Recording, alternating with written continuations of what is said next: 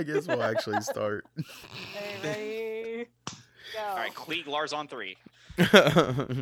Welcome, 3, 2, welcome 2, one go. and all to another rousing rendition of Smafcast.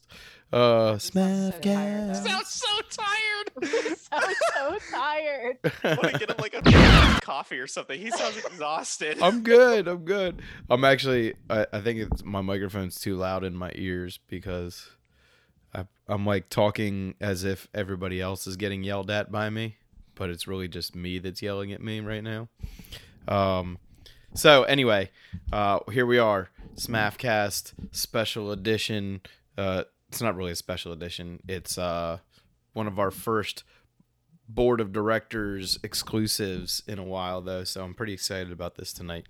Tonight we have, of course, Presidente Allende de Venable, Alan Venable. And I've been called worse. I thought it was Venezuela. I thought we described that. It's Yeah, Venezuela. Venezuela. We have the 2-star emperor himself, Nick Richardson. That's me. And, of course, the chief tech officer, the mistress of Sarasu. And don't get it twisted, she'll whoop your butt in every video game you've ever decided to play. No. Miss Katie Main from San Diego Sabres. And tonight, we're going to get into... I think it's like a sensitive topic that we're not going to treat it so sensitively. We're going to be pretty candid. We're going to try and be respectful too. But we're going to talk about some of the trials and tribulations of like starting a Sabre school or a Sabre club. Specifically, or not really specific to SMAF, although that's the lens we're going to probably look at most things through. But just in general, from our experiences interacting with other groups, interacting with our own groups, kind of what works and what doesn't. And we've all done probably a bunch of stuff that doesn't work in the last few years with our own groups. And clearly a bunch of stuff that did work because we all still have students. So let's start out with, let's spout off like one thing. We'll start positive. One thing that definitely works when you're starting a new Sabre group or school or club or something like that. First off, you have to have more than just you swinging a lightsaber around. Mm-hmm. The first thing is to have more than one person.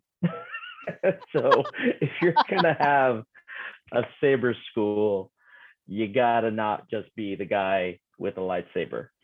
Yeah. You have to have a student, a partner, somebody that you're working with.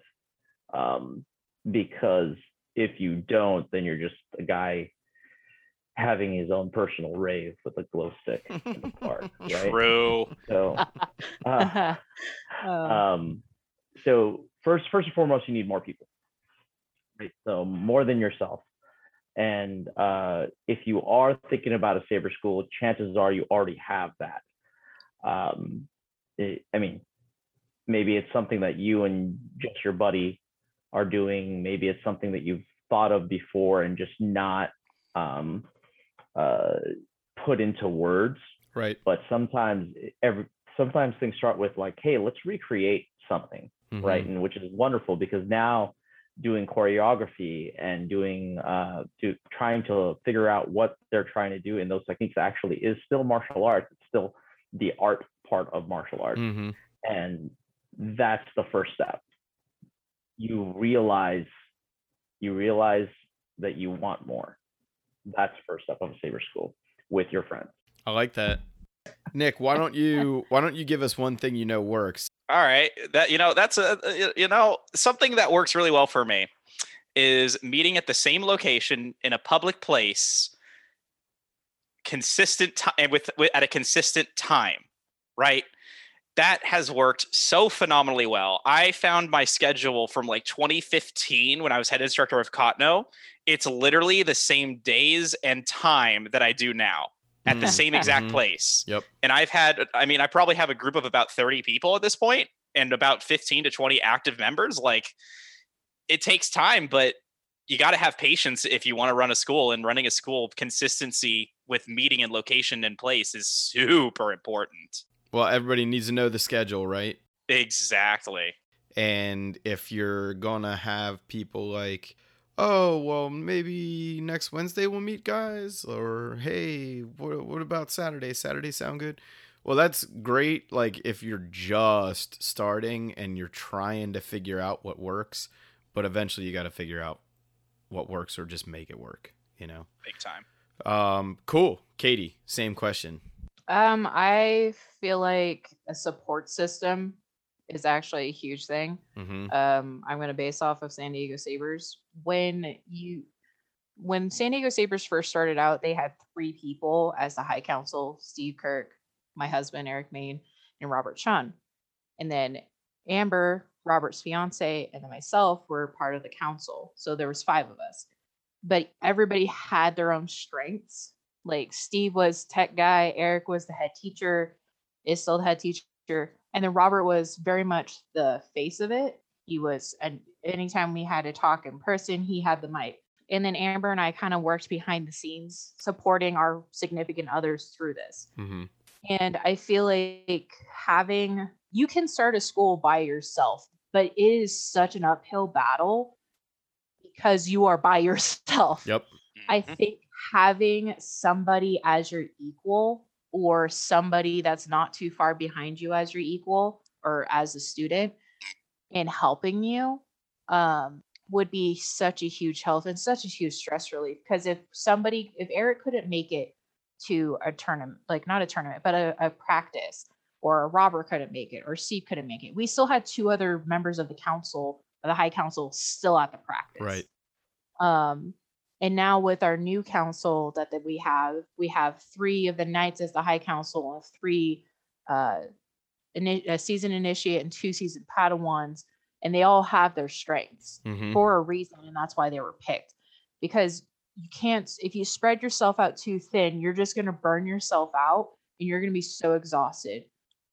You need to have somebody, like either I recommend an odd number of people, so 3, 5. That way, if there is a decision making, it's not like, you're at a standstill with even votes. So I think having a support system, and then also understanding how you're going to teach this. How is your school going to function?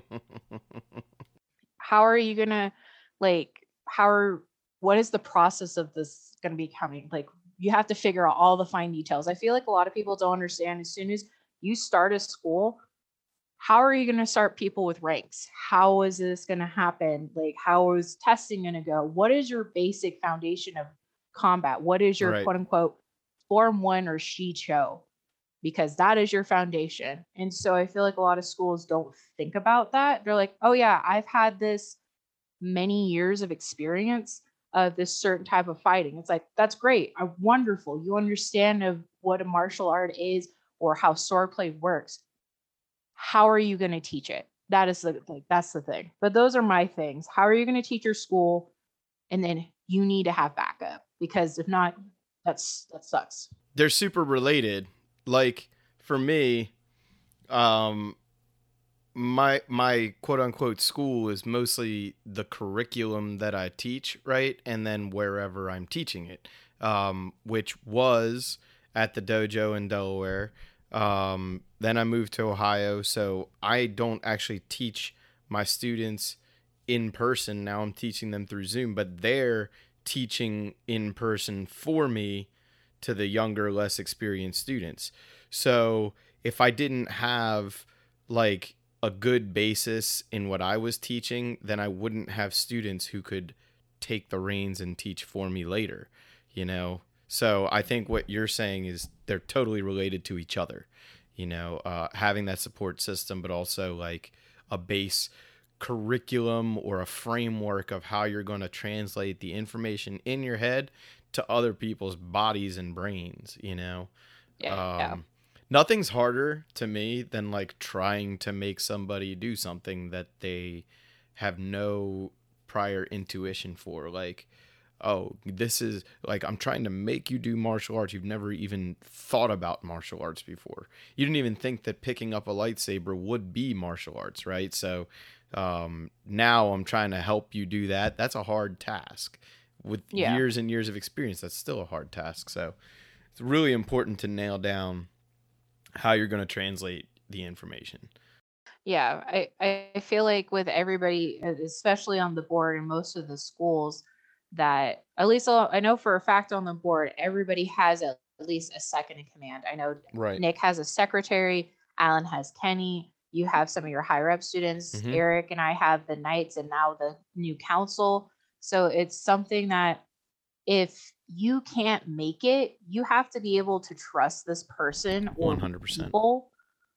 Can this run without me here? Right. And I think in going into it, that is why Eric and I were able to actually move, is because we trusted the school enough. We're like, you guys can function on yourselves, by yourselves. We've seen you do it. We trust you with it. And and if they have any problems or issues, they are always welcome to reach out to us. But the day-to-day stuff, that's among them. Anything huge or questions that they have, they approach Eric about it, because that's how it is. He's still the head instructor. So a lot of that too is I think you nailed the word trust. Right. Because it does take a lot of trust to just say, hey, listen, I can't make it. Can you start the class? Just that much enough. Sometimes it's a revelation for the person that you ask that to. Yes. As well. So it's I'm qualified to do that. Oh my God. Yeah. Yeah. I'm so glad you said that. I brought this little story up before on the podcast, but I'm going to say it again. I haven't taught him now in 6 months or more. But he is 10 years old, and he just earned his junior black belt with me last year, and he's been training with weapons for a little over a year now. And at the time that I'm thinking of, this kid was just barely 10 and probably had only been doing weapons for 6 months. And I came in on a Saturday morning to teach, and I couldn't be in the room. I had I can't remember, a parent or someone like that asking me questions and stuff, and I had to address that. So I just looked at this kid, and I knew that he was pretty competent, and I just said, okay, you're in charge. I need you to warm people up. I need you to get into a basic exercise, just something that you're familiar with and you can do well and whatever. And I was like, and I just need you to use your big boy voice. You know what I mean?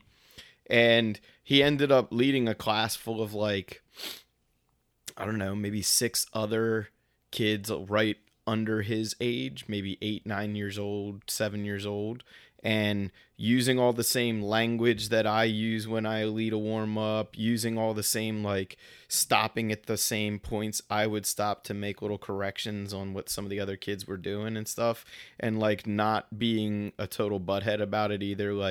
You're doing this wrong. Or he was very measured in the way that he would tell people, one little thing here, keep doing the exercise, one little thing there, keep doing the exercise.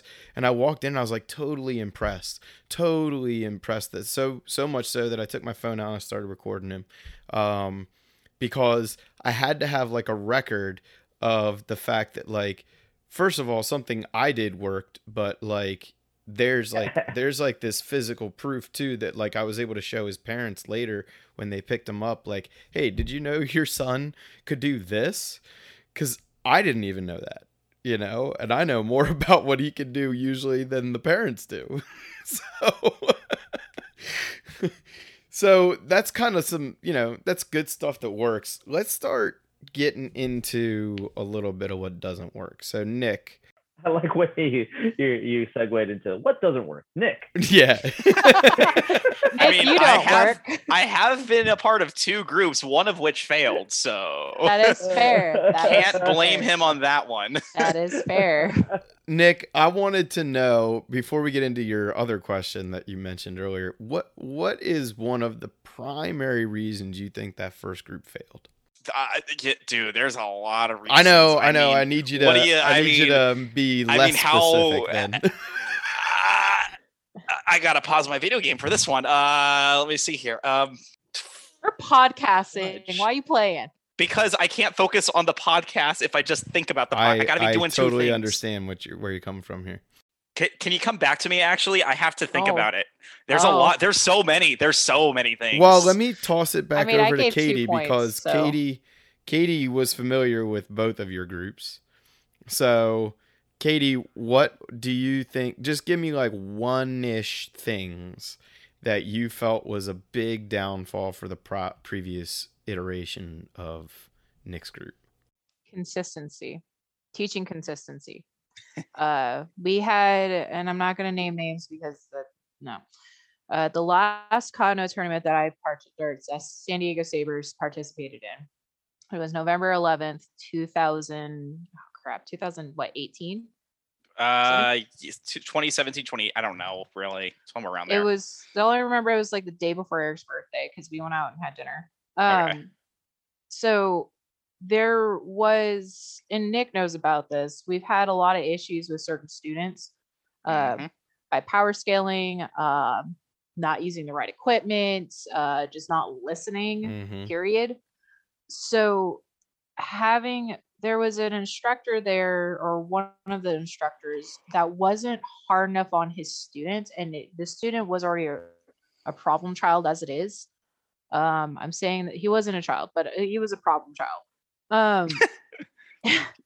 And so because of it, we've had almost a lot. We had one of San Diego Sabres fighters almost ran to the hospital because Wow. of it was bad. Yes, it was. So the consistency of punishment or teaching throughout the school needs to be aka consistent. You can't be like, oh well, and lenient on it. You have to be like, no, if one person's punished, it needs to be the same throughout. Right. And nobody's handled with kids gloves unless like there's some type of disconnect of communication. Then Right. that's a different story. Everybody's unique, but the consistent level of, usually it's like 3 strikes and you're out type of thing. We had a student in San Diego Sabres that we got to the point of we had to tell them, you can't fight. And the thing is, though, if anybody else was like that, it'd be the same way of, you can't fight. We're not going to just pick you out because we don't like you or anything. No, it's because we see you're fighting. We've known you for a while. We've seen that you're actually a danger and it's not okay. Right. So it's a consistency of understanding of everything. Mhm. Like, you can't just be like, oh, well, they're okay, or you give them too many chances. You have to be consistent throughout the entire thing with everybody, because then if that starts happening, then you start thinking there's favoritism, and you don't want that in the school, because that will start stemming with what's the word I'm looking for? Resentment. The resentment. Yeah, Yes, because yeah. then you'll start building resentment among the school. Mm-hmm. It's like, well, why am I getting a harsh punishment, but so and so who did the exact same thing is not getting the same? Right. Unless there is something else that was communicated between the student already. That particular thing, I feel like I had an advantage in dealing with that, in that most of my students, actually, when I have one student over 18 right now in Sabre, and it's much easier to, I don't want to say reprimand, but I guess that's kind of the right word, like a younger student than it is someone who's around your age. I can Yeah. understand that. Oh, You yeah. know, I have experienced I that, can yeah. tell any kid between the ages of like 4 and 24 to like chill, and just my age alone grants me a little bit of leeway with them following my directions, you know what I mean? Especially like the Mhm. 12-year-old, 14, 15-year-old category, like they'll do whatever I say because they don't want to seem like uncool, or they don't want to seem like people don't want to hang out with them because they're a butthead or anything like that, you know? So as soon as you let somebody that age know like they're whacking people too hard, like they tend to bring it back pretty easily. But with adults, sometimes they think they know better than you know? Yeah.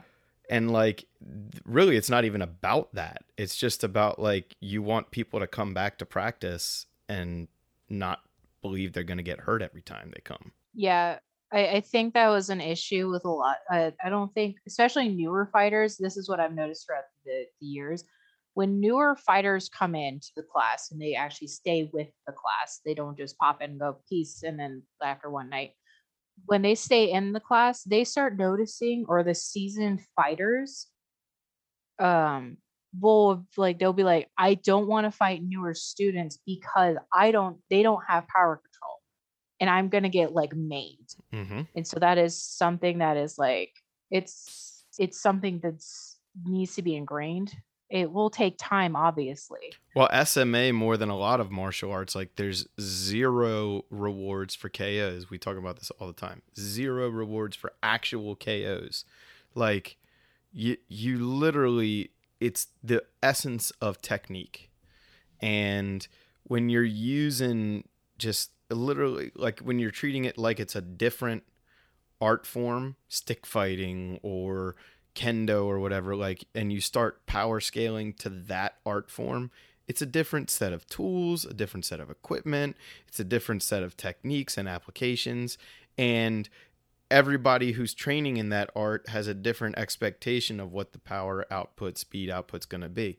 So when you're talking about sabers, it's, at least for us, it's really all about like who can be the most precise, who can be the most practiced, you know, who can show that they can hit somebody in any location. Neither person's going to go ow, and it's going to look good, you know, when they hit you. Like, it drives me nuts when I hear people say, well, when I fight, it doesn't look good, but it works. Well, like, who wants to fight and not look good? Right now, who wants to fight and look bad? We'll go back to that whole thing, right? Where we're talking about, well, look down, you're holding a lightsaber. Right, exactly. Right? Yeah. If you need any more like power scaling than the fact that you're fighting with toys, I mean, right. Right. And usually you spend a couple $100 on your toy. yeah, that's Yeah. true too. Why are you smashing Definitely. it into somebody? Cause lol. Right. For the lulls. Because this is life and death. Right. So- Right. Alan, I want to ask you the same question I asked Katie, but in a slightly different scope, which is from just an overall martial arts school perspective and kind of how it relates to saber. Like what in any martial arts school is like one thing that you have seen time and time again cause people to fail? Basically, not knowing why they're there is the biggest thing. I mean, it does come down to showing up and showing up and showing up and showing up. But if you don't know why you're there, you won't know why to show up. Sure. Mm. Right. So when we're looking at showing up for something, anything that you're passionate about, right? You breathe it. It's something that's on your mind when you're not there, right? So if you're really passionate about cooking, you're thinking about your recipes when you're at work, Mhm. right? If you're really passionate about lightsabers, you're thinking about, you know, this technique at wherever you are, you know. And even if you are even if you're going, I wonder what hilt I'm going to be bringing, you know, that's part of it, Sure. because different hilts yield to different styles and different techniques and everything like that. So when you look at if you're looking at building your lightsaber school, are you thinking about it like 50 to 60% of your day? Mm-hmm. You know, that your waking hours at least, when you're like, you know what, so and so is really needs some help with their lunge. Okay, what are the things I can do? Okay, let me take a look at the park. Am I there? There's a whole way of thinking that happens when you become a teacher that creates that sort of movement. Now, for people that just show up as students, there's only two questions. Can you teach me? And am I able to learn? And sometimes those two things are not yes. Right. And that's why they leave. Right. Because I say this all the time, but they don't care who you are. They don't care what you know. They want to know how much you care. So if you care about your students, you're going to try to take them to the next step, whatever it is. It could be, you know, for some of us that are competition minded, it is to podium at the next tournament, or maybe to get to the next to get out of the pools or whatever it happens to be. Yeah, to get out of the pools, to do that, or maybe it's to fight this person and then analyze it. Right. You know, so whatever it might be, but it's always to get to the next step, the next level. And that's what martial arts is.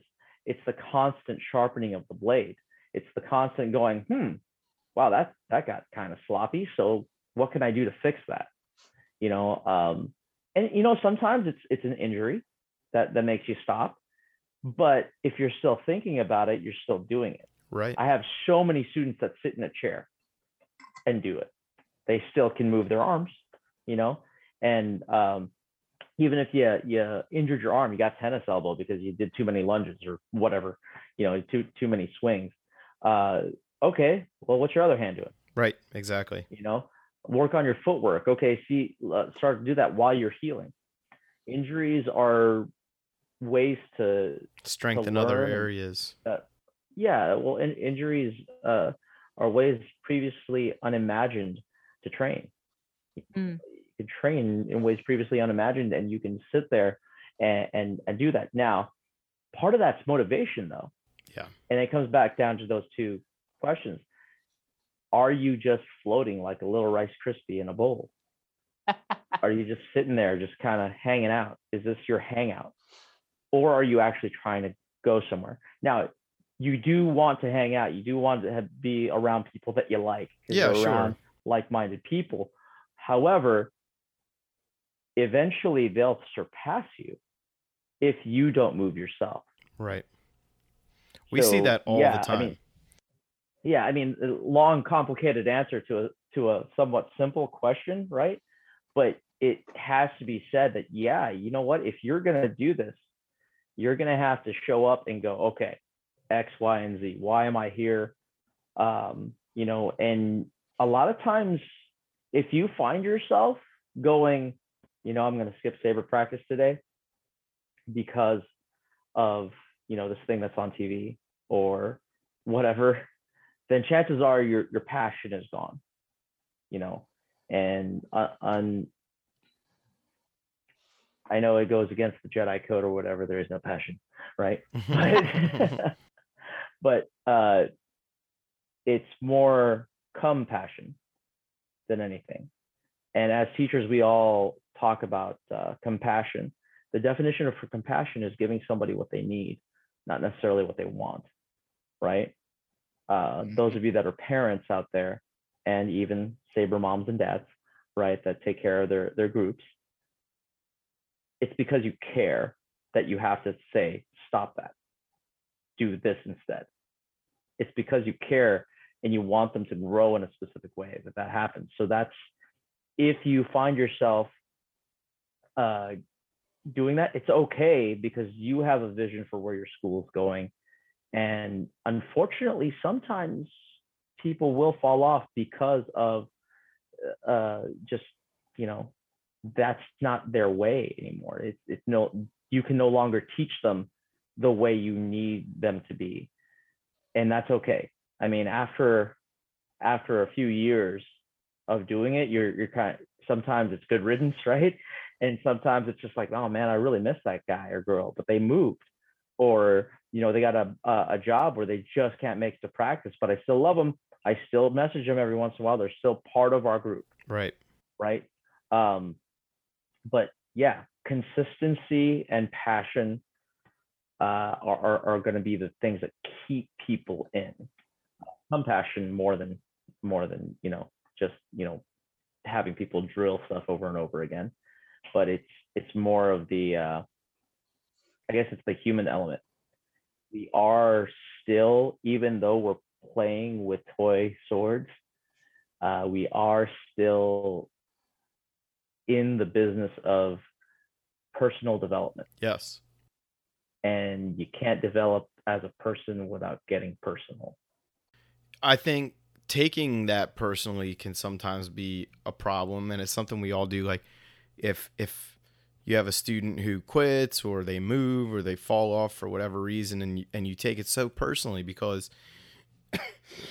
excuse me, you invested time, you invested energy, but more than just that, whatever you did, like they were investing time, they were investing energy, and particularly if they were doing well and then all of a sudden for whatever reason they have to stop, it's like it can crush you, and it can make you feel like you did something to make that happen, when sometimes you just have to accept that you don't keep everybody.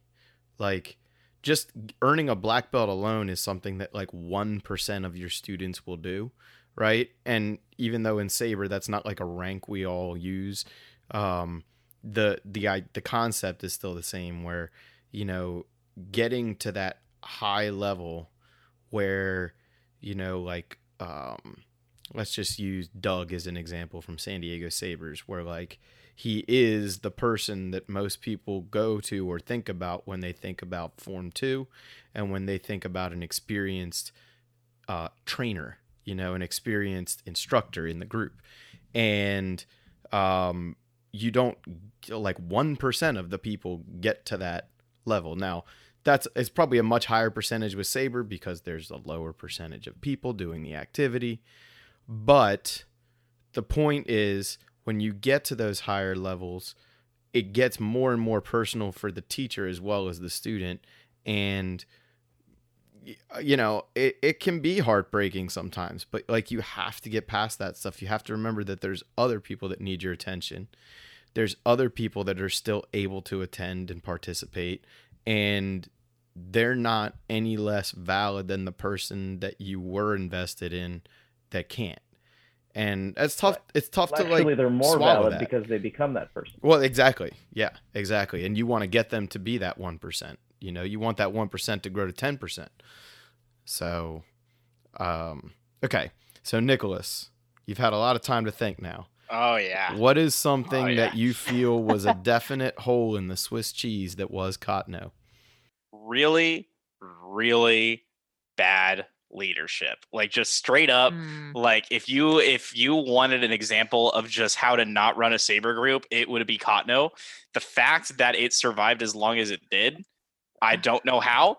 And admittedly, I'm insulting myself here because I was 1/5 of the leadership of that group. I was a council member.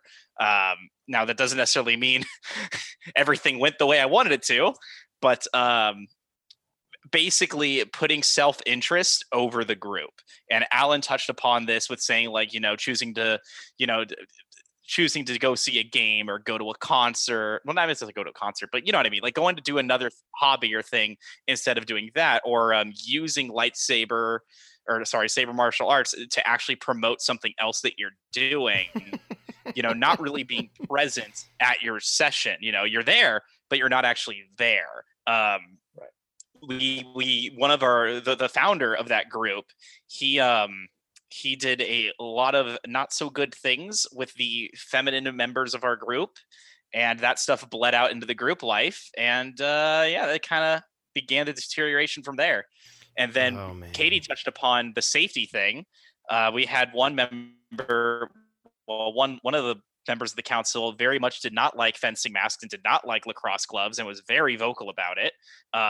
And then he went and almost killed one of the other members who wasn't wearing a helmet and wasn't wearing gloves and almost popped his eye out. So I don't know.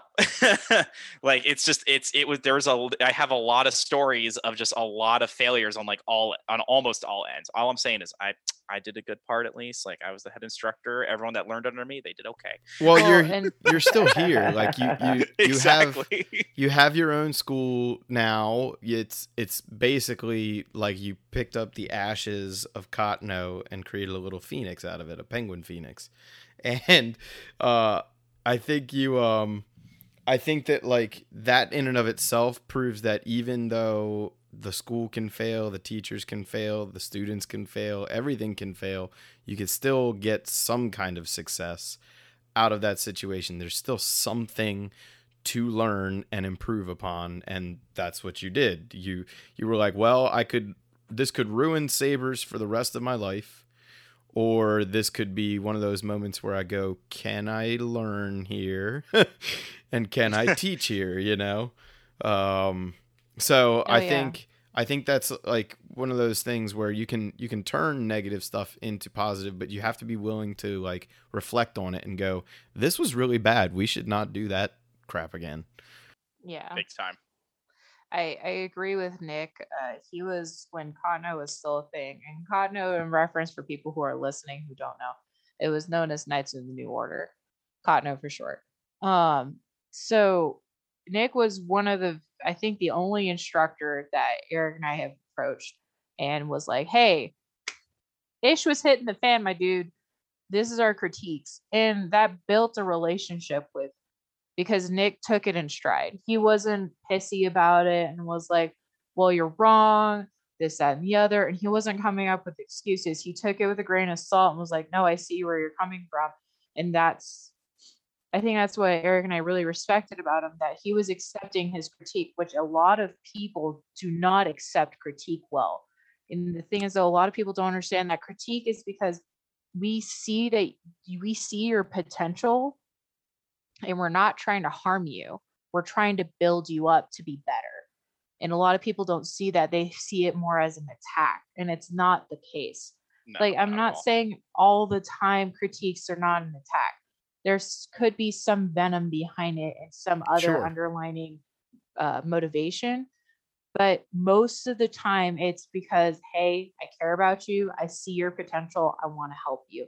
But Nick was the only one that was really like, no, I see where you guys are coming from. I completely understand. Let's try it. And then like we would come to a next tournament and we would see the change because he took what we said because he cared about it. And he's like, okay, I understand. And if there was anything that we didn't see, or he was like, hey, we tried it, but we didn't really like it, or it didn't just work well, then we communicated with it. It wasn't like we gave it to them and he's like, yeah, I'll think about it, and just didn't do it. You know, he thought about it and then actually approached us like, hey, we tried it, and it worked, or it didn't work. And we had communication with it. And that's like a huge thing. That I think that's what's nice about SMAP. It was built on head teachers or people with experience reaching out to other people who don't have as much experience and be like, let me help you. Yeah, that's exactly what the way it went down. Sorry, Katie, you just reminded me of when kind of like one of the straws that broke the camel's back was the Palm Springs Comic-Con tournament of Cotno. And where you know who almost sent you know who to the hospital, right? And you explained perfectly of exactly like how I took criticism versus how the rest of the council took criticism. And I don't know if you and Eric saw, but us like off to the side, you probably saw the other 4 members of the council all freaking out, and then me being like, just listen. Yeah, no, I apologize to one of the council members because I knew I got in his face, but I was very protective. It's because it's like, this is unacceptable. And he was like hemming and hawing and just, and then I'm like, nah, no, gloves are off now. This ain't happening. This guy almost got sent to a hospital. He's one of our students. My territory.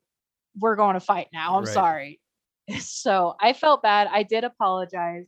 we're chill, we cool, the council member and myself, like we're fine. But it was very much heated at the moment because it was a very serious situation. It was a hugely serious situation. And thankfully it's all now water under the bridge and everyone's friends Oh again. yeah. That brings up something that's maybe not like a good or bad thing, but like just oh man, I might have had a little bit of a brain fart. Oh, like you got to remember, especially if you're like basically brand new to this. Like, let's say you've done a little bit of martial arts and you follow like saber groups on Facebook, or you follow channels on YouTube, or whatever the case is, and you're like, yeah, I think I could do this. I think I could get a group together and teach some people a little bit and learn in the process. Awesome. So you already have the right attitude and all that stuff. You have to remember what you're doing is fighting. Like, yes, you're using toys. Yes, we want you to use technique over power, and most people feel that way, at least as far as lightsaber is concerned. But like, you're still fighting. You can't just let people be animals, because that's not in the rule set. It's just not.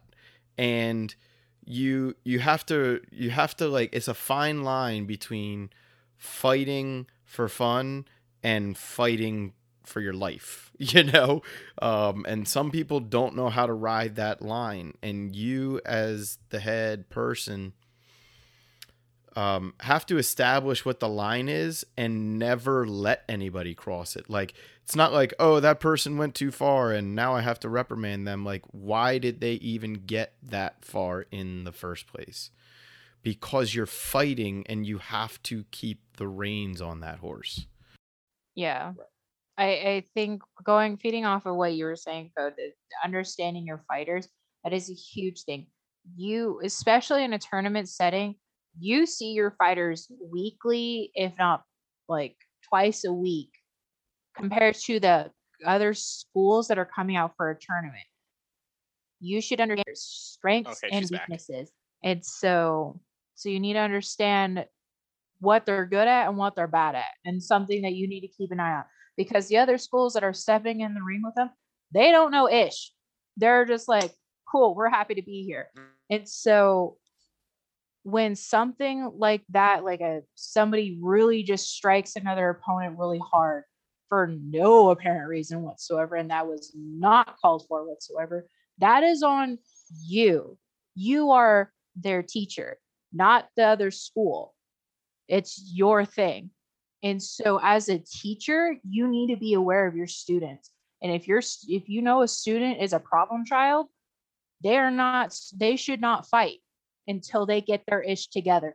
Mentally, physically, whatever is there, you are responsible, because I don't think a lot of people understand, as the teacher, your students are a representation of you. Yeah.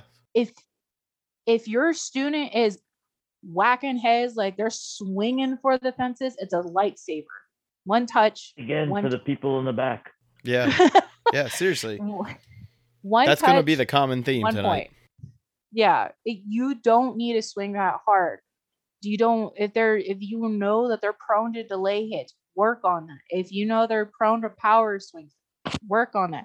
Power swings are not bad to a certain extent. Yeah, there's a time and place for it. Exactly. There's techniques where it applies. Of course. So, but you understand your student. So if another teacher sees your student teeing off on their student, there's gonna be issues. Nick is very well aware of this. Well, and it's like, it almost doesn't matter. Like, let's say you're going to another school and you're bringing students with you. Like Alan brings Kenny everywhere, right? And if I can't get rid of him. Love you, Kenny. Just because Alan and Kenny might train together a certain way. Like, let's say, I don't think this is the case, but let's just say they whack each other a little bit harder because they're used to each other, right? And they automatically respect each other's level of comfort with that. So they just kind of, let's just say they ramp it up a little bit when they're really training together. It doesn't matter when you go to someone else. You play by their rules. So if that other head instructor tells your student in, or your partner or whatever in a match, like, hey, dial it back, you don't really get to be like, well, this is the way I train with so and so. No, this is the way that I train them to do it. No, what you need to train your students to do is be respectful of the other places you go. Like when you walk into someone else's house, you don't like tell them how to arrange their refrigerator, you know? Yep. So it's Yeah. very similar. That's something that reminds me, and I try to bring it up. I think Nick remembers me saying this, that we were at another Saber, if you want to call it that, tournament, and we had a lot of critiques. And so I was taught, my parents are theater people, and so I was brought up in the theater. You do not give critiques unless it's to the person. But you do not really start complaining about it, moaning and groaning about it until you're out of the house, which is the theater itself. Then you can talk about it, because this is their realm. This is their territory. Unless you want to talk to personally to the teacher themselves and really try to iron out issues or bring up concerns or anything, don't say anything. Go off, go to dinner, go in the car, wherever. Then you can talk about it, really reflect on it. And if there is an issue, then obviously please bring it up to the other instructor, and hopefully they will listen. But most of the time, yeah, you are stepping in somebody's house, their property, their realm. Do not step on toes unless it's obviously very serious, you know? Right. So, all right, let's kind of talk a little bit about some of the more semantic things that can cause a school to either succeed or fail. And one of those things I want to talk about, and I don't want to do this in an accusatory way, but I want to talk a little bit about equipment requirements. Because for us, definitely, we feel that there is a minimum, and we don't really like to see people stray below that minimum. And that minimum, just for us, would be, let's just say, training. We'll talk.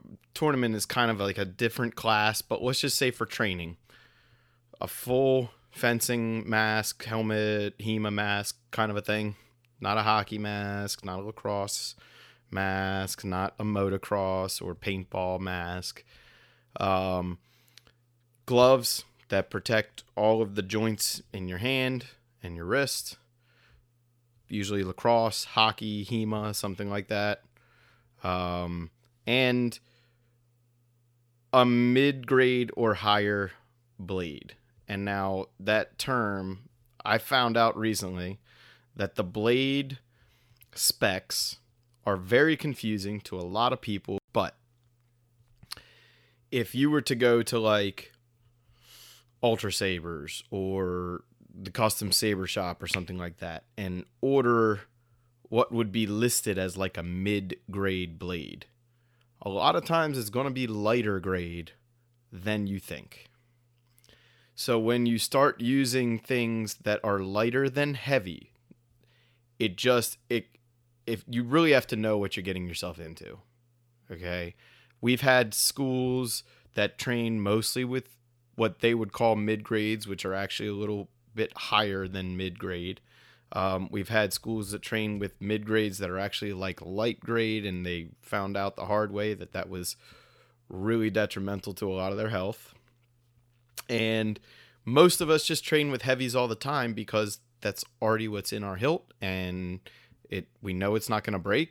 It feels like a weapon, and it builds up strength. That sounds like there's nothing bad about heavies. Well, they are heavy.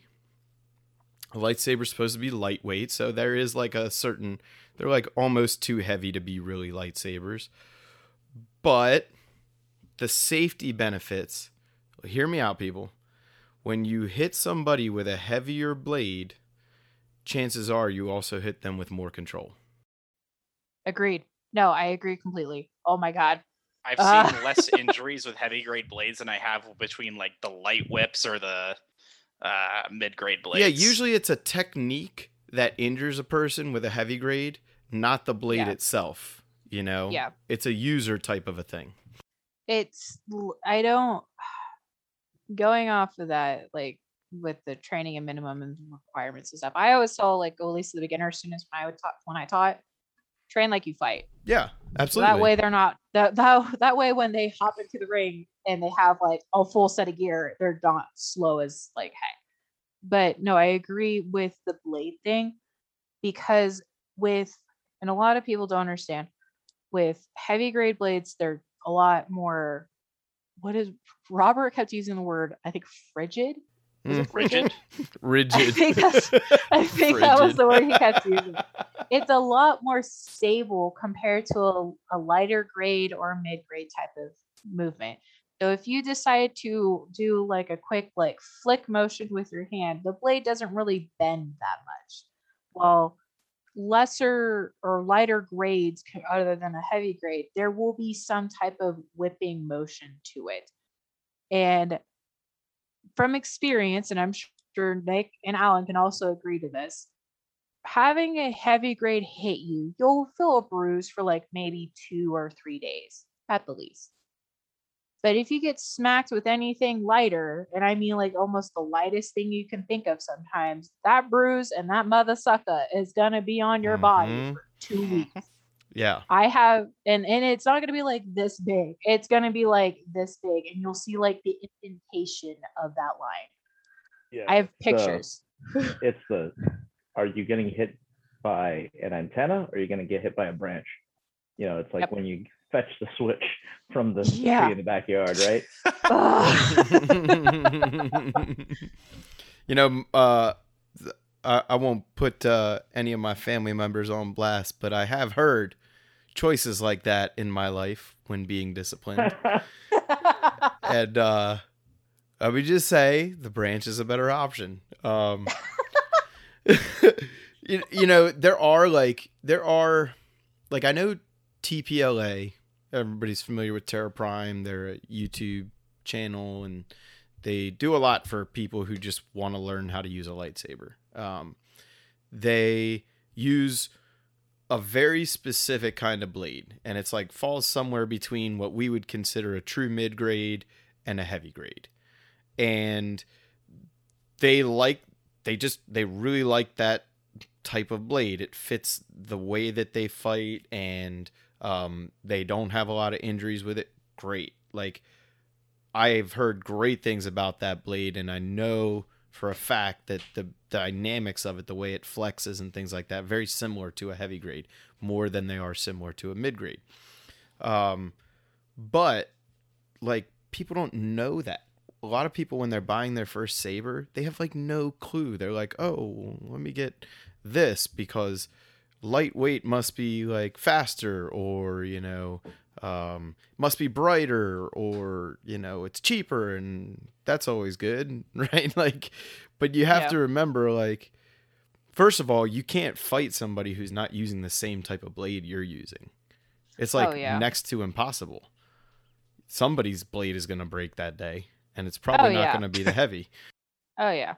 Yeah, you have to account for that. Yeah. Right. Like, if you're going to actually do combat, you do have to check, you know, the types of blades, because a mid grade will bend as soon as you block with that heavy. Oh yeah. Sometimes it'll bend so much that Absolutely. It'll bend so much that it'll hit you. Yeah. And then it'll bend so much that it breaks. So let's say you like participate in a different league that uses lighter grade blades, mid grades, or what we would call feather grades or something like that. That's great. Go for it. You know, like, if that's what you're into and you don't really care like what league you're in, you just want to participate, like, that's great. What I do want to, boo boo. Yeah. What I do want to say is we've seen people who only train with the lighter grades come to SMAF tournaments and be completely at a loss for what to do with that heavy grade. Oh yeah.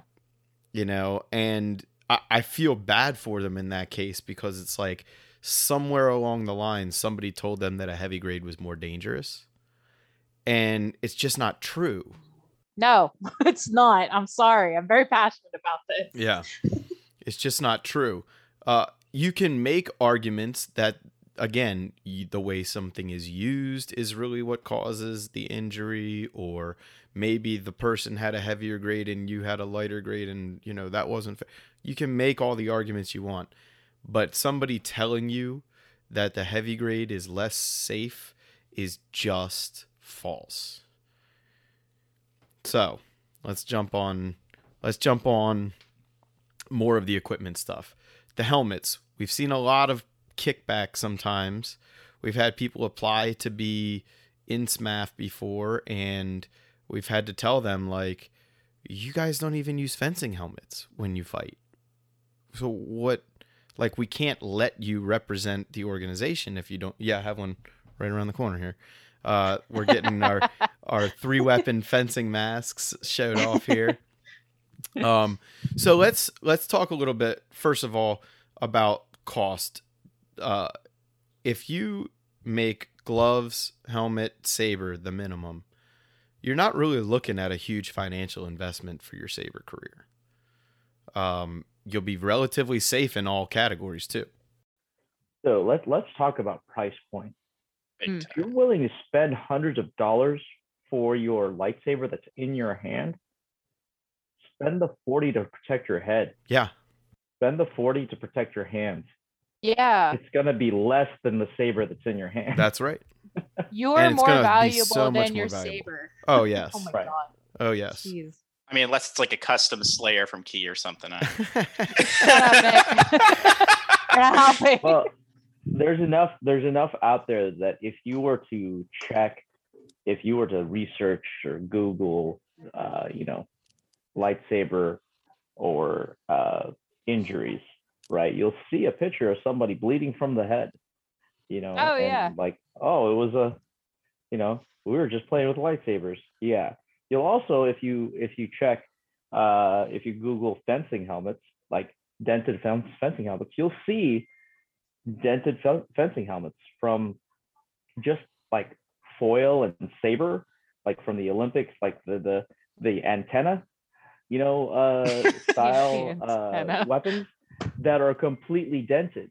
Yep. Like it should be round. It should have, some sort of shape to it. But if it looks like a crumpled up piece of aluminum foil after just getting hit by an antenna over and over again, guess what? You imagine that was your head. Well, like Yeah. secondhand equipment too. I see people like, hey, can I borrow, or can I buy a used helmet? Like, yeah, but like, what are you going to pay somebody $25 for a used helmet or $45 for a new helmet? Just spend the extra $20 and you know that thing's never been hit by a bulletproof glass stick, like for me, I spend about $60 on a fencing helmet because I like the HEMA. They're a little over engineered. I like the HEMA helmets. They just feel beefy and great, but like, it's still not expensive. I'm about that life where if it's something harder than the thing you're getting hit with, then it's probably a good idea. Yeah, it's good investment, right? It's a good Yeah. investment, right? So if I'm getting hit in the head with a steel longsword, and this is the mask or the helmet they sell to keep the person safe that's fighting with a steel longsword, it's probably safe for lightsaber. Oh yeah. Same thing with lacrosse gloves. If you're getting whacked by aluminum sticks in the hands Right. all the time, like those gloves are probably okay for you. So Right, like and a lot of lacrosse, things. because the hockey gloves tend to be too big. Yeah. Oh, yeah. Yeah. You can't. Yeah, but you that's can't true. bend Yeah, your it's hard. thumb. It's hard to bend certain joints with the hockey gloves. That being said, they are very safe. All right. So I get a lot of new members that are like, yo, Emperor, Penguin, guess what? I can't see stuff while I am in the fencing mask. And then my response is always, hey, new person, guess what? Get used to it. And that usually ensues an argument of, well, how about a paintball mask? How about I was going to say a basketball helmet, but that's not right. Baseball. What's a baseball helmet? Baseball. Thank you. A Good job. baseball helmet. We And- understand that Nick does not know sports. Yeah. It's weird coming from someone that like Go sports ball. I religiously watch football, and it's embarrassing. I didn't think of a football helmet. So a lot of people, they always ask me that, and I'm always just like, "Yo, dude, like you'll get used to it." Like I don't know, like I can't even think of a good analogy at the time. Like, you know how like when you walk into a really smelly area, but after 5 minutes you're nose blind to it? It's the same Yeah. thing with a fencing mask. Your eyes will just get used to it over like a short period of time. And then like, oh wow, look at that. It's super safe. It's easy to breathe in and it works. Like, I don't know. It's pretty great. I like fencing Yeah. masks. For somebody who's claustrophobic, it did take some time to get used to it. But I'd rather have like my eyes and my glasses intact and my teeth intact than not having them at all. A fencing It's- helmet is cheaper than dental work. Yes, it is. Truth. Or Actually, HEMA. speaking of fencing helmets, this is a good thing to say as well. There is the fencing helmets that have the like visor on them, and I am here to tell everyone that has one of these, throw it away. There is Don't a do it. reason they have not been allowed in Olympic fencing for over a decade now. They have literally broken and lost high-level fencers their eyes. If a tiny little sword can break through it during practice and break someone's eye, imagine Ew. what a 1-inch diameter heavy grade blade can do to it. Story time. I'm sorry. Piggybacking off of Nick's statement, IGC tournament 2018. I probably said this in another podcast. I don't care. I'm saying it again. We had a fighter coming from another school, and he had a full fencing mask, and he cut the part out and made his own impromptu visor-esque no. saber. How Eric tests this fencing helmets to make sure they're safe was how he saw his fencing helmet get tested when he competed in competitions. He pulled out a knife, he takes the helmet, and he stabs a couple of times with his hand, like not behind the mesh, but pretty close to it. So if the knife punctures it from a point, then I can't even imagine the power of just this coming at you and breaking it. When the fighter came up to Eric with his helmet, Eric took his thumb, not the knife, his thumb, took it against the visor. So the visor was about like here, and he pushed it in. If he really just went boom, he probably would have broken the plastic. And so he told the fighter, "You're not fighting this in our tournament." And he's like, "Well, but this is my helmet. This is what I always fight in." Now the fighter where he was coming from, he uses lighter style blades, and they don't use thrusting. That's on them. That's their school. Whatever. Sure, right. When you go to a different school, different realm, SDS allows thrusting to a certain extent. Like, don't straight arm them. Like, you break your arm a bit. So Eric's like, "You're not using this. This is completely unsafe." And the fighter was arguing with him. He's like, "You either not going to use this helmet or you're not going to fight. No in between. Safety is always key. Throw out those helmets for the love of everything." It doesn't really matter if you think you're okay. If, again, you go to someone else's house and they tell you, like, that's not what we do, well, then that's not what you're doing that day. So, Yeah. Be I don't walk prepared. into your house with my muddy shoes and get it all over your carpet. I mean, you might, but whatever. it comes down to, like, even just going to a class at another school. Like, I went to a school just as a guest one night when I was in town, and all of their fighters suited up in what I would consider overkill gear. Just to do, like, simple sparring at the end of class. And you know what? I just said, okay, like, I don't own all of that stuff because I've never had to own it before, but I just won't fight with you guys that way. Like, I just won't. That's fine. I'd rather just watch if that's the case. And I'm not going to, like, disrespect that you guys have a minimum that's higher than my minimum for gear. And that if anything, that deserves a little more respect on my part, because you clearly think that what you're doing is more safety conscious, and that's okay. I respect that, and I'm not going to, like, mess with your guys' sense of safety just because I want to fight with you. You know? And, like, to their credit, a couple of their fighters like dumbed their own gear down a little bit and just sparred with me a little bit. Like, not, it wasn't like, oh, okay, well, we'll do it your way. It was just like, well, we want to fight with you too, so let's just go a little lighter and use a little bit less gear. Not a big deal, You signed a waiver, we trust you, Well, on that Waivers are note, key. though, like I think I've heard Nick say this before. The more armor that you have on, right, usually the harder you'll go. Yeah, you Mhm. throw caution to the wind a bit more. Yeah, because you're like that. But depending on where you are and where you go, there might be different armor specifications, Mhm. right? So minimum protect your head, protect your hands.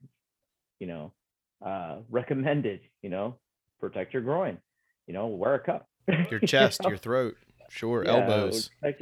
So gorgets and things like that. But there is something to be said about going somewhere brand new and not knowing if you could trust anybody or how they train and everything like that. I found myself in a situation where I'm like, I've never fought anybody here before, so I'm going to gear up. Yeah. I'm going to put on all of my armor just in case. And thank God I did, because it was like, okay, well, that would have really hurt, but my armor works.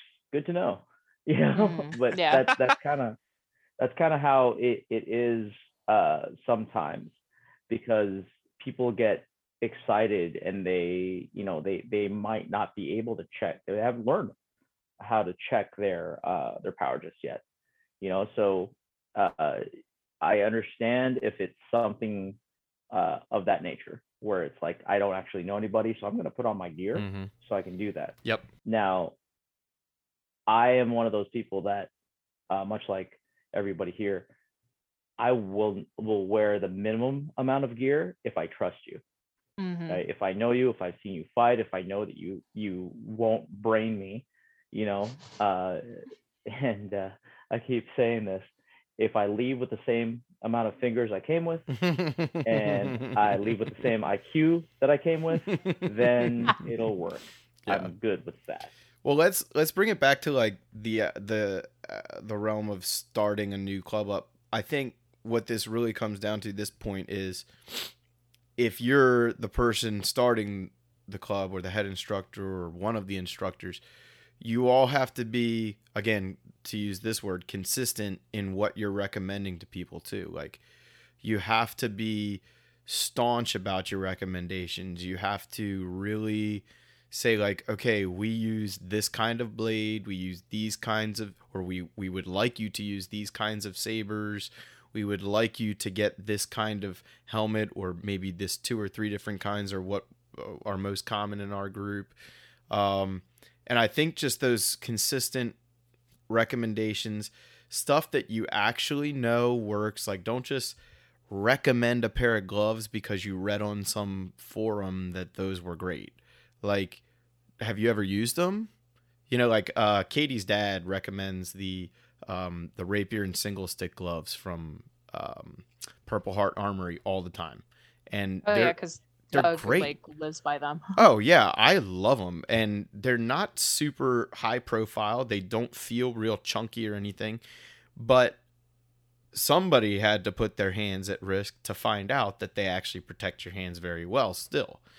And those are the type of recommendations where like you have a little wiggle room, but you still want people with experience to be making those recommendations.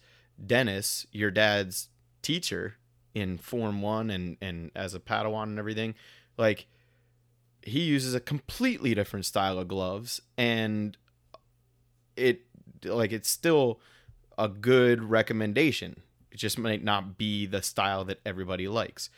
So there is wiggle room. There are things you can do to like have other people help you with that, but it's an important aspect. My student just competed in the Saber Light tournament in Virginia. He's 13 years old. He's not a huge muscular kid. He loves to fight though. He likes to be good at technical fighting. And his parents were like, what do we get him? you know, like for some of the extra gear that is required in the tournament versus what we train with. And for me, it was like, well, I want him to not get hit hard. You know, like if he gets hit by one of these bigger people, I want him to be protected enough. So maybe you want to sacrifice a little bit of mobility for a little extra padding in certain areas. And, you know, you might want to spend $50 on that instead of 25 on that, you know, that particular piece. And his parents were like, thank you, because my son came back from that tournament unbroken, you know? You know, there's another thing you said once before, Fode, that that I really liked. You also you mentioned this. I don't know where you mentioned, but you mentioned it to us at some point about how it is his training that would also protect him. Right. And I really like that, because we should be teaching people as instructors, or if you are going to be an instructor, you need to be teaching your students to where they have the confidence to go, you know, low budget on their gear and be able to defend themselves and also leave uninjured. Yeah, that's So- true. Mhm. And I did have that conversation with him, which was what he and I were training together just a few weeks before the tournament.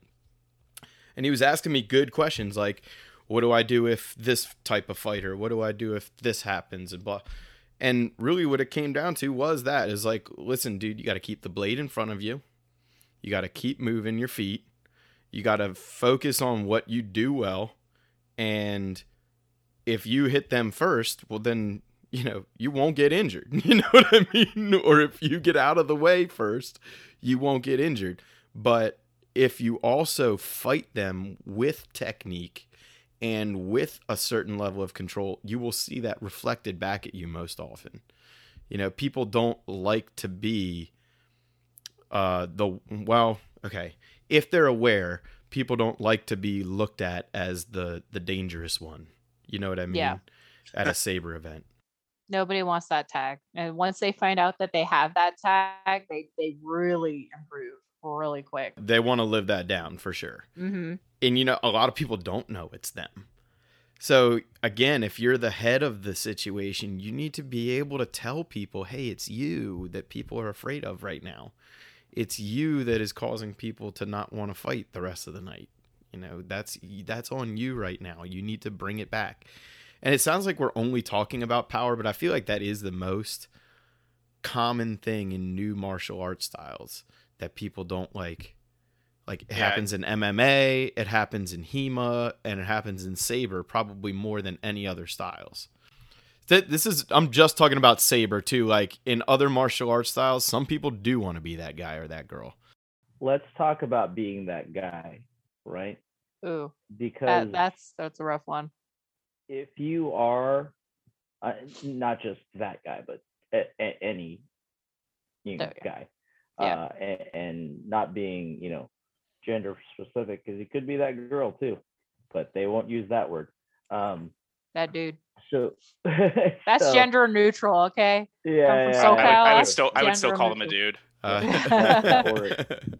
So if you are known for something, if you find yourself with a reputation for that, that is a reflection that you have to recognize, right?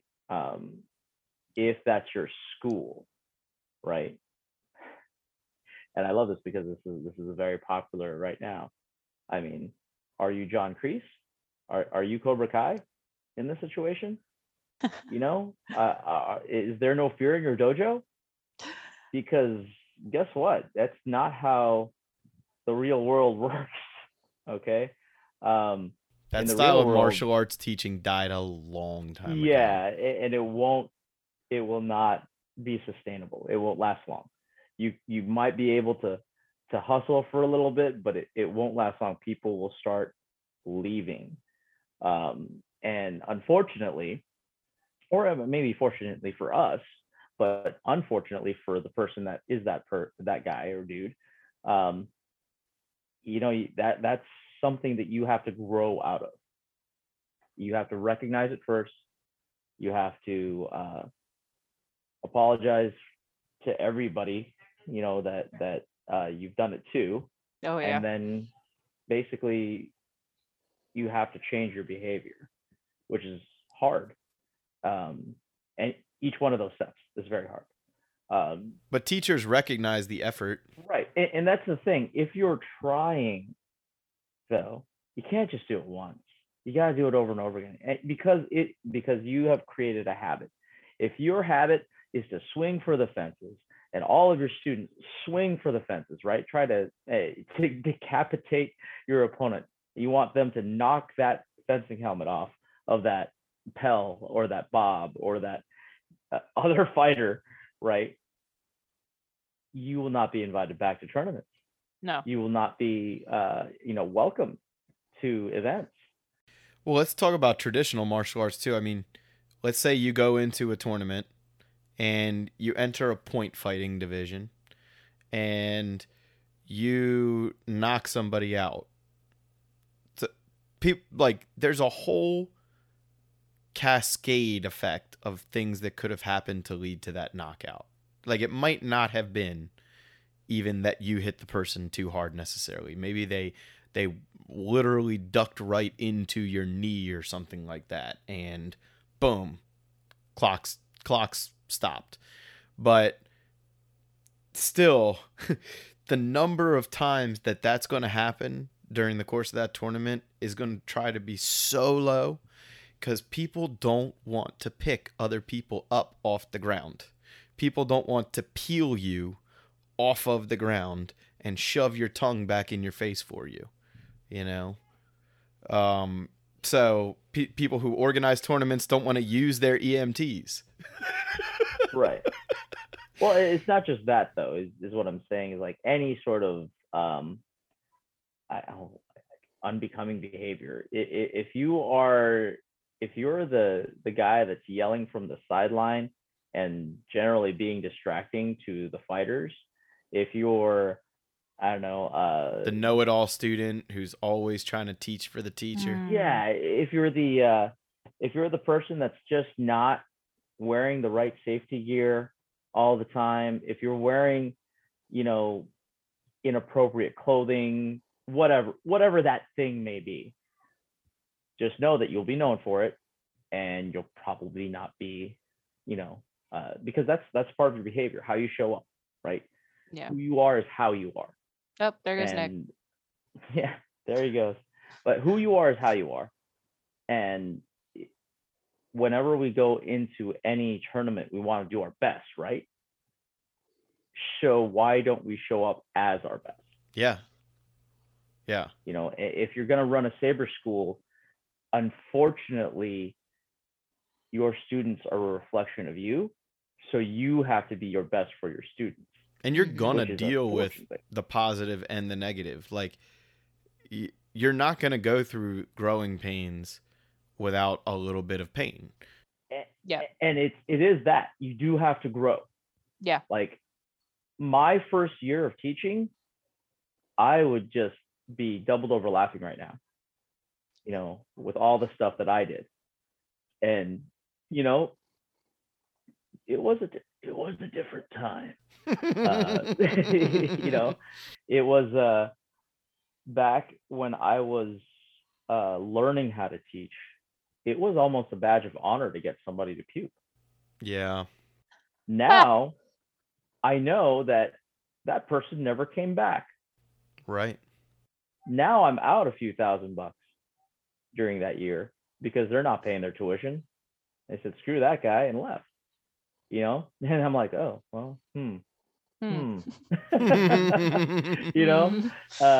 a good point. It happens, right? We go through the growing pains, but as adults who, have jobs and have, lives and families and things like that, if you go to a tournament and you break your hand, that's going to incredibly change the nature of your life for the next few months. Yeah. Right? Saber, just by the nature of being so new and kind of niche, is automatically not an activity where you can use it as an excuse to call out of work or something like that. Like, oh heck no. Yeah, I broke my hand at a lightsaber tournament. Well, unless you are a martial arts teacher, and by the way, you still don't get to call out. You just teach with a cast on now. if you, unless you like are a martial artist, like that excuse just is not even gonna fly, not even a little. And oh, you broke your hand and you type for a living, well, you might be out of job now, like legitimately out of a job, because maybe something you chose to do, maybe something somebody else chose to do, it doesn't really matter. You're still out of a job. You still broke your hand at a lightsaber tournament. That's the thing. We do want people to leave unharmed. You know, a bruise here and there, great. You know, sometimes you just No, step literally into it. great. Like, we want you to But have a bruise or two. We do want you to have that. yeah, you but know? it's not gonna. If you're showing up and you're going there because I don't know, you're a sadomasochist and you like being hit by a polycarbonate stick in the Woo! same place over and over again, and you don't Floggings put for armor there. everyone. Floggings I mean, for yeah, there's a group for everybody, probably on Facebook. But I what can't. I'm saying though is that you when you're running a saber school, if you're trying to become a new saber school and you have students, you do have to understand that any endeavor needs a guide, needs a map, right? You have to have a curriculum. So good teacher, good curriculum, and you need a destination. Mm-hmm. That's it. So if the destination is we are training for the next penguin tournament, great. When is it? How many people we bring in? And then there's the 1,000 other things like, okay, we need accommodation and, food and all that stuff, whatever. But if we do our job right and we run our school and we, light the fire of inspiration in others to show up, they'll work it out. Mm-hmm. They will, because again, we're professional adults that have put aside money for our hobby. You're right. And we've set aside a little bit more to get to that next level of our hobby. Right. And then we put aside our time, our effort, our energy to get to the next level, so that we can, to show up, at a national tournament one day, and just be like, all right, well, here we are. We're fighting for the, the championship belt, or, trophy, or, I was gonna say necklace, medal. even just fighting within your own school or club, like for just plain old bragging rights, is so important too. And sometimes you go to these places because you fought the same person over and over and over and over and over again, and you go to a tournament just to fight somebody new. Yeah, that's true too. And that's kind of another reason saber schools have popped up everywhere, is because a couple of friends are like, yeah, we were really into this. Oh, you're into it too? Oh, you're into it too? And the network is growing. And that's kind of what, we want as Saber Martial Arts Foundation to be, is a network of people that agree to be safe, agree to be martial minded, right? And agree to have fun within the bounds of, a weapon for a more civilized age. Well, I could walk into any one of your guys' practices and automatically know how to gauge my own activities, how to gauge other people's actions and activities. Like there's just a standard of, like you said, like you everybody has like an acceptance of what the rules are, what the regulations are, and what the guidelines are. I mean, it really is just a matter of like, if you follow some little things here and there, you're going to have a better experience automatically. So we talked a lot about safety specifically. Let's kind of switch gears a little bit and bring it more towards like the curriculum and the actual teaching side of things. Because newsflash, you have to have a curriculum, right? Well, yeah, I was going to say, newsflash, not everybody that starts a saber school has either a curriculum or any experience teaching. Oh, yeah. But yeah, the curriculum, though, it starts there. Yeah, exactly. A curriculum starts with, what do I want to do? That's the Mhm. question. Exactly. That's the question. What do I want to do? How do I want to fight? You know, for a lot of people, it starts with choreography. How could I fight like Obi-Wan? Okay, me and my friend here are going to recreate a scene from the movie, or it might be something else that you did out of some other thing. But everybody wants to look cool. Everybody's inspired by what they've seen, you know, and in movies usually in this day and age, it's like, oh, cool, check out that thing.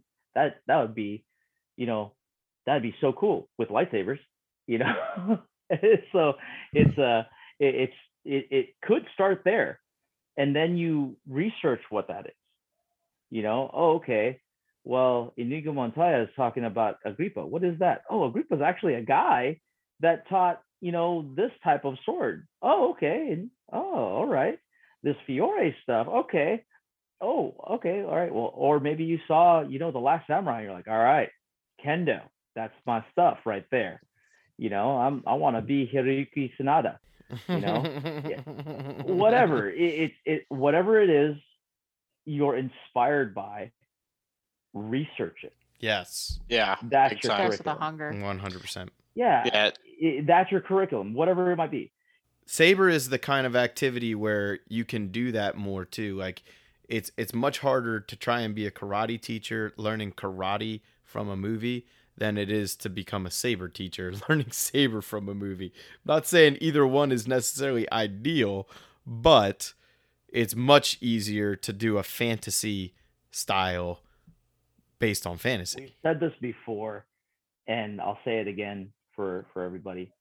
There are no old lightsaber masters. Right. They took stuff from everything, all right, and they smashed it together. And what year was it that they wrote Fight Saber Code? 2002. 2002. So it took until the prequels. It hasn't even been 20 years yet.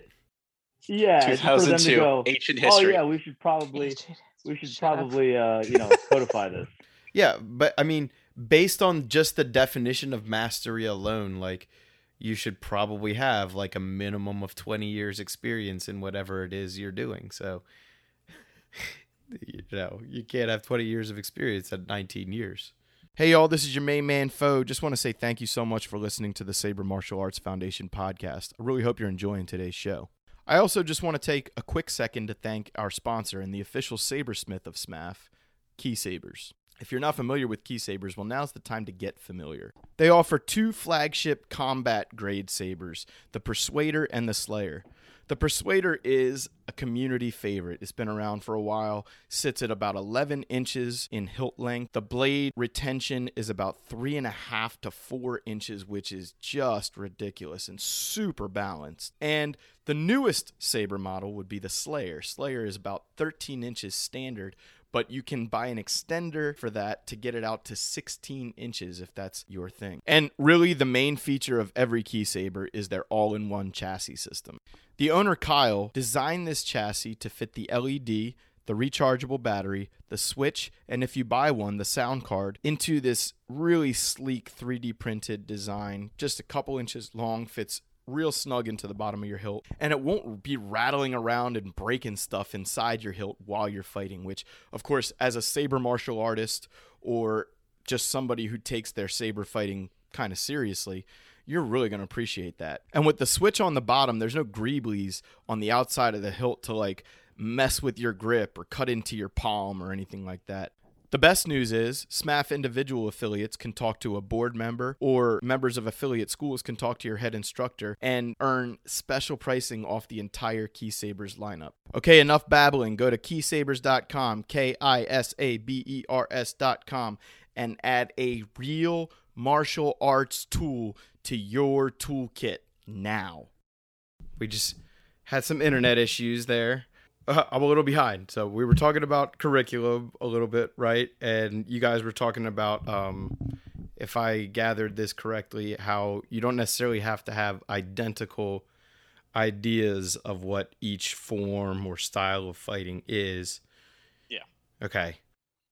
Yeah, just have a basic understanding. Like you're not gonna do like you're obviously Makashi is gonna be more finesse oriented, but it doesn't have to be fencing. But you have to have an understanding of where Makashi is based off of. I'm glad that you guys are saying this stuff because this is something I wrestle with people who I actually find that it's more common among people who have quote unquote experience in the saber community where they're like, well, Form 2 is just fencing.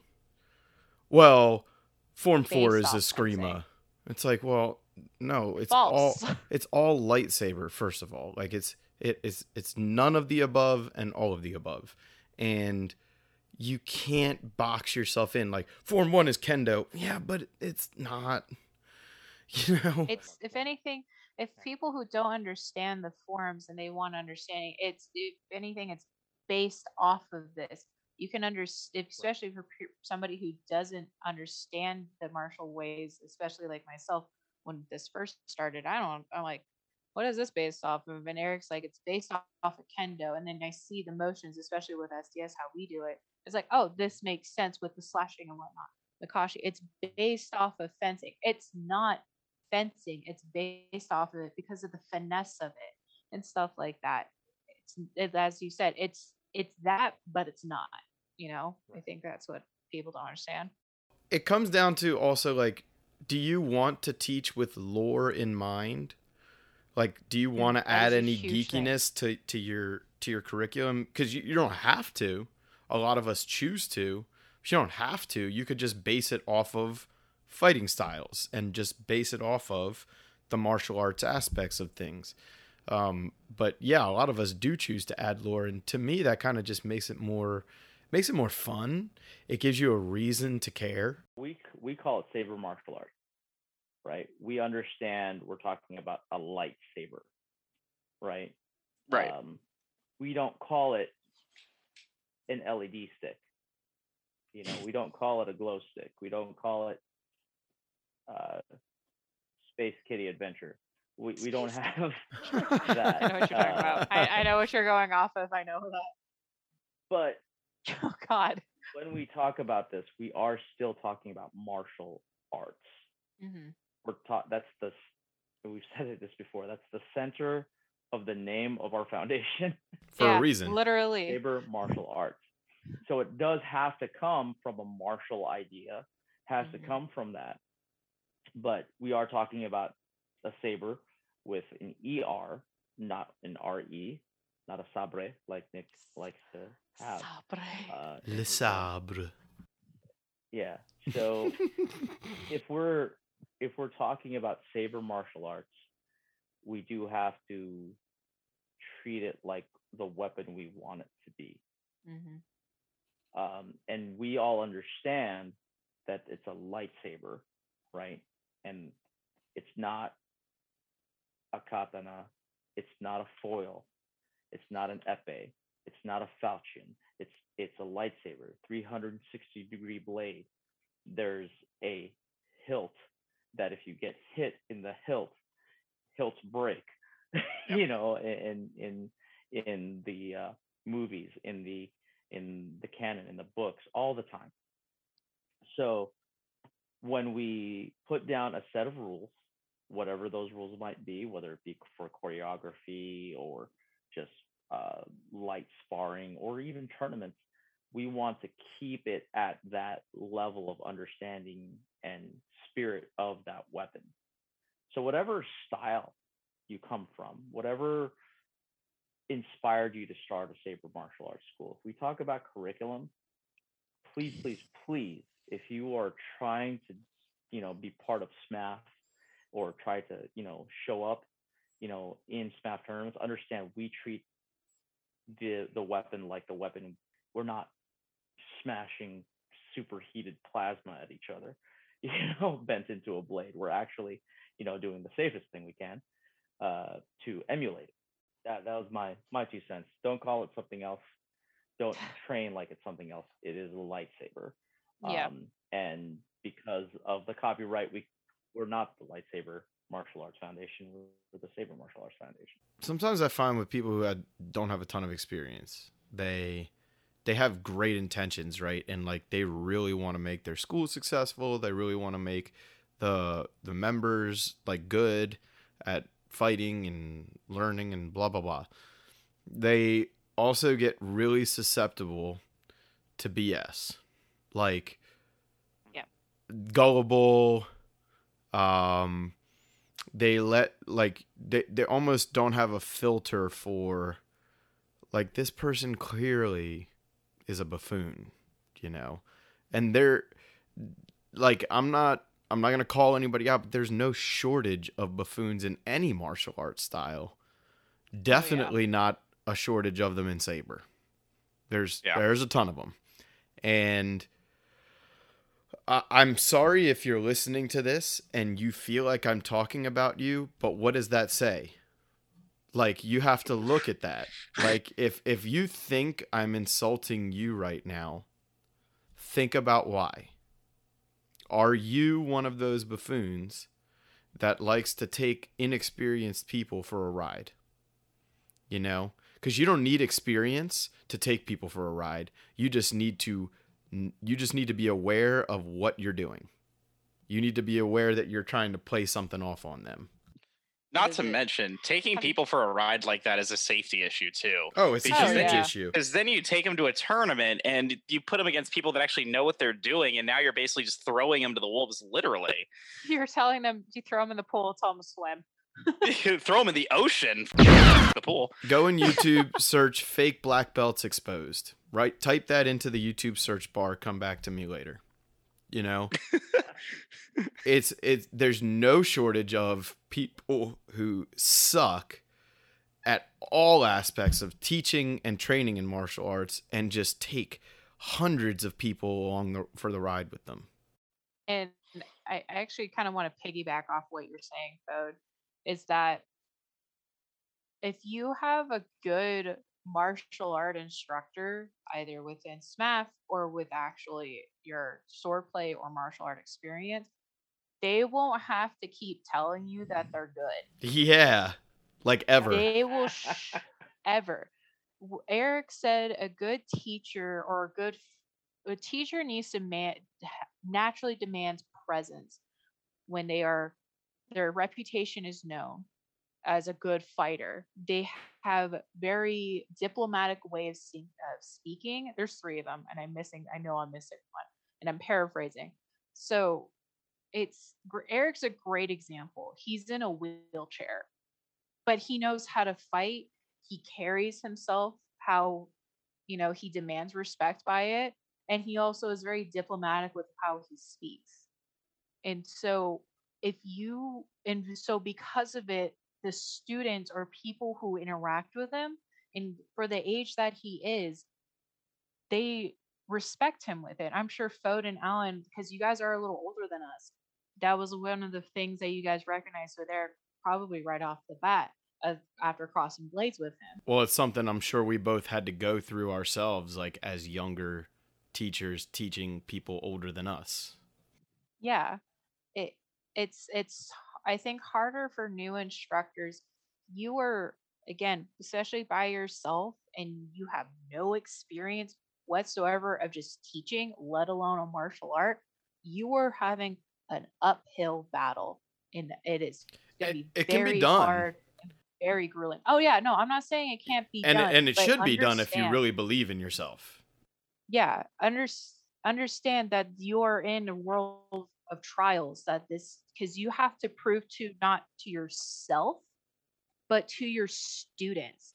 And if your students don't respect you, something's wrong. You need to take a look at yourself. You don't have to be the best fighter. You need to be one step ahead of the people that you're trying to improve. And then eventually, if you're doing things right, eventually some of them, most of them, all of them will surpass you. Like, congratulations. That's what you want, though. Yeah, congratulations. Like, you did it. You achieved the dream. Your students are better than you. Like, how cool is that? And they're better than you because of what you taught them. Like, I think like ego is a huge problem, but it's something we all have. It's something we all deal with as teachers too, is like, am I good enough to like beat this beginner? You know, like we talked earlier about not wanting to get mangled by a beginner. Well, are you good enough to just beat the beginner? Sometimes the answer is no, even though you've been doing it for decades. And like Yeah. that, it just happens sometimes. And some people are freakishly gifted, and some people get freakishly lucky. And sometimes you just have a bad day, and like you're getting beat by your students left and right. It's like, well, what do they think of me after the fact? Do I still have that respect, that rapport from them where like they know that like it's just a bad day for me? Like it's not a big, they're not going to think that I can't teach them all of a sudden because they beat me once or twice. I hear it from my students all the time. It's like, well, you know, I'll be like, you did really great. You hit me here, here, here. And they'll be like, yeah, but like, that's the last time that's going to happen. And it's like, yeah, but that's because as soon as I catch on to something you're doing, I'm not going to let you just get away with it. Then you're not going to learn, Yeah. you know? Yeah. But I want you to beat me. Like if you beat me, then now I know what I need to work on, which is probably what you're going to need to work on soon thereafter. You're growing. A teacher's a forever student, and if Have you're to not be. willing to be a forever student in hunger for improvement, you shouldn't be teaching. And that's Absolutely. just how I'm going to say it. Yeah. I'm going to backtrack a little bit. I really liked what Katie said about having to command a presence and everything. So one of the things we mentioned a couple hours ago at the very beginning of this podcast is, I think Alan said it actually, get a couple friends, start a group. Now, there can be the problem of wanting to approach your friends with, hey, you're hitting them too hard. Hey, you're doing this wrong. Like, we need to fix this. There can be that drama that can stir up. And I have a lot of my own personal friends from high school and other sports that I've done in my lightsaber group, and that is something that has happened. I've also told a fellow instructor this recently in the last couple of weeks because he's having the same issue. And the best solution is, you know, when you're at the saber session, you are the Emperor Penguin, you're the head honcho, you're the Palpatine, you're the Luke Skywalker. You gotta tell them like, hey, for these 2 hours, for this 1 hour, you listen to me. I am your instructor. I am, you know, I'm the guy. So Yeah. you have to be willing to, for an hour, suspend the friendship and have that sensei student relationship. Benevolent dictator, right? Yes. I actually want to piggyback off of Nick with this, actually. You're piggybacking me off of my piggyback of your piggyback? Oh, and Alan's piggyback. There's a human centipede joke here. Piggybackception? We're just carrying each other with this. Going with how you were saying when you enter the classroom setting, you are leaving everything at the door. Great example. Eric and I have been married for, God, how long? We've been married for a while. We've been together for a while, 14 years now. And so when we started, he was the head instructor. I am a student. And when we walked into the park or at the basketball court, at that door, we are still husband and wife and, you know, spouses. But when we walk in there, priority is we are master and student. That is important. Your intimate relationships, friendships, or romantic, that is at the door. And if your friend is your head instructor, or if you're in the head instructor and you're confronting your friend about issues and they get all uppity about it, like, well, come on, man, we're friends. It's like, no, that shows they don't have respect for you. That's it. Yeah. When we were at practice, Eric and I, we're very affectionate. I love hugging my husband and he loves hugging me. We're an affectionate couple, but we're not like overdoing it. But I don't kiss on him. I hug him, like check if I knew he wasn't feeling good. I come over, I'm like, hey, how are you feeling? If he needs like a hug, he leans on me. He's the one that initiates it. I don't, because I'm his student. He is the head teacher. And what would that show to our students? That we're just basically being lovey-dovey. It's fine to have that relationship, but that's not, after a while, it's going to get sickening because people are like, he's only here because that's gross. I'm here to learn. You are here to teach. I've seen that crap in like traditional martial arts schools as well, and it's even more nauseating because you have all the trappings of credibility all around you, and there you go, just crapping all over your own credibility that Yeah. you have clearly worked and thought about how you're going to present it to people. You know, you've clearly thought about the presentation you're going to make in your uniforms and your facilities and whatever. And there you go. You literally just negated everything that you worked for to what? To have like a kiss from the person you live with, or like, you know, like, Yeah. like I don't understand. Great point. It's like you're literally gonna see him in 2 hours. Can you like not?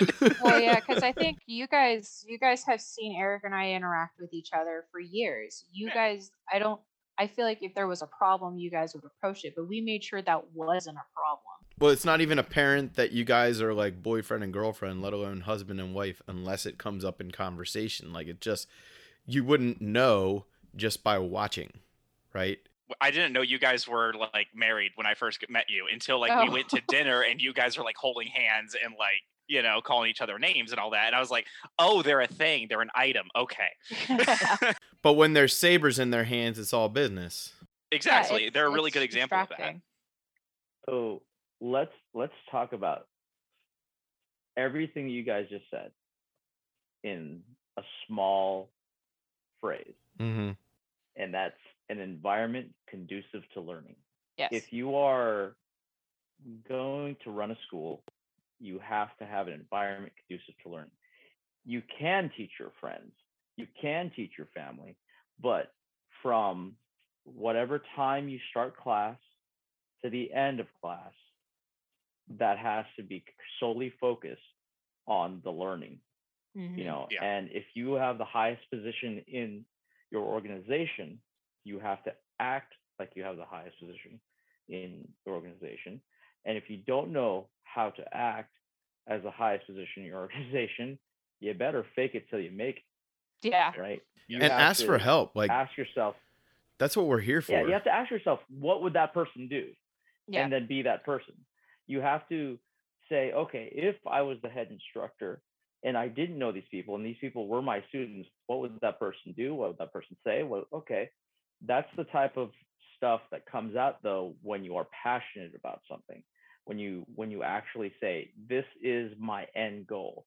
And that's the hardest thing. A lot of people will go, hey, it's a cool idea, hey, I want to hang out with my friends. Great, but if you're actually calling yourself a school, if you're actually teaching like time honored techniques, you know, and just switching it over to lightsaber, that's all well and good. But if you actually want to get anywhere, you have to have a start time, stop time. You have to have that environment conducive to learning within those confines. Like everything you guys just said, spot on. Keep the relationships, the personal relationships out of it, except for teacher student, Mhm. right? That in itself is a different type of relationship. So if you are to have a student that you're related to, brother, sister, daughter, you know, or if you're teaching your spouse or whatever like that, if they're really into it, you can tell because you know them, and you have to be able to be at that level with them to be able to be like, no, from 6 to 7, I am Sifu, Mhm. not, you know, Yeah. not honey, not baby. I'm this person, or whatever your title is, sensei or Yeah. maestro, or whatever your teaching moniker is. And that's, especially as a younger teacher, that's a little harder to do because you don't usually have that type of agency yourself until you've messed it up enough times to learn from it. Yeah. I had a martial arts teacher I had a coworker, and when he was younger, maybe like 16, 17, he had earned his second black belt and started teaching like 5 days a week. And he was real, like he didn't want to tell adults to call him Mr., even though that was like his right to be called that, you know? And in older teacher told him, like, well, here's the thing you have to understand. You walked into the room with the amount of respect required to be called Mr. Like, whether your students understand that yet or not, they will, based on how you, like Katie said, like how you carry yourself into that room. And when you walk in, you already have all the necessary prerequisites to earn that Mr. in front of your name. So by not telling people or not clarifying that you are called Mr., you're like, basically, like we said earlier, you're negating all of the respect that you earned when you walked in. And it's just a matter of, like, if people are expected to learn something from you, then they should expect to have respect for you. You know, and that goes both ways. Everybody knows respect goes both ways, but the amount of respect that is required to be called Mr., Miss, you know, Master, or even just if you just go by your name and people just call you by your name, but they have a different level of respect for you when they say your name in class. You know, it's like that is something that everybody can feel and everybody can feed off of. So I guess we're like at 2 hours already. We'll probably have to do another one of these because this is a topic that is, it's a very important topic, and we've had people, oh yeah, and we've had people asking us recently about starting schools. So it's very important. Clearly we covered maybe 20% of what we actually want to cover, and that's cool. It's great to actually do that. And we talked a lot about safety. As you can tell, that tends to be the most important thing to all of us.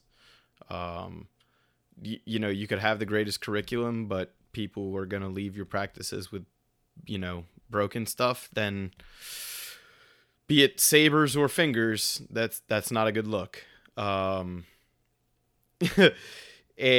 also, if your people are becoming arrogant, or if your people are becoming elitist and they can't back it up when they go to other schools and fight well, there's a problem there too, you know. If you can go to practice, there's an air of respect between all people, and people feel like they're coming out of things with even just a little bit more knowledge than they came in with, then you're doing something right. You're on the right track, and you can keep rolling with that vibe. So, anybody want to add anything to our first edition of How the F Do I Start a SMAF School? One thing's for certain, it's not easy. So if you thought it was easy going into this, hopefully this 2 hours, like really dropping the bucket, really is a good starting point for you to realize that this is an actual, like, it's like working a job, but for like no money. It is. And it sucks. You have to be ready to do it. Yeah. Yes, it is. And you'll only ever get paid in results, believe it or not. And results not just in you, but in your students. Yep. That's kind of like, I know I hate to say this, but it's just like what drives a teacher, you know, if you could condense the feeling of having a student get something right for the first time that they've struggled with. I would inject forever. myself with that every morning. I don't condone the use of drugs, but I would be high on that drug constantly. People would be so addicted to that. Yeah. You know what I mean? Yeah. I think that's a great title, Alan.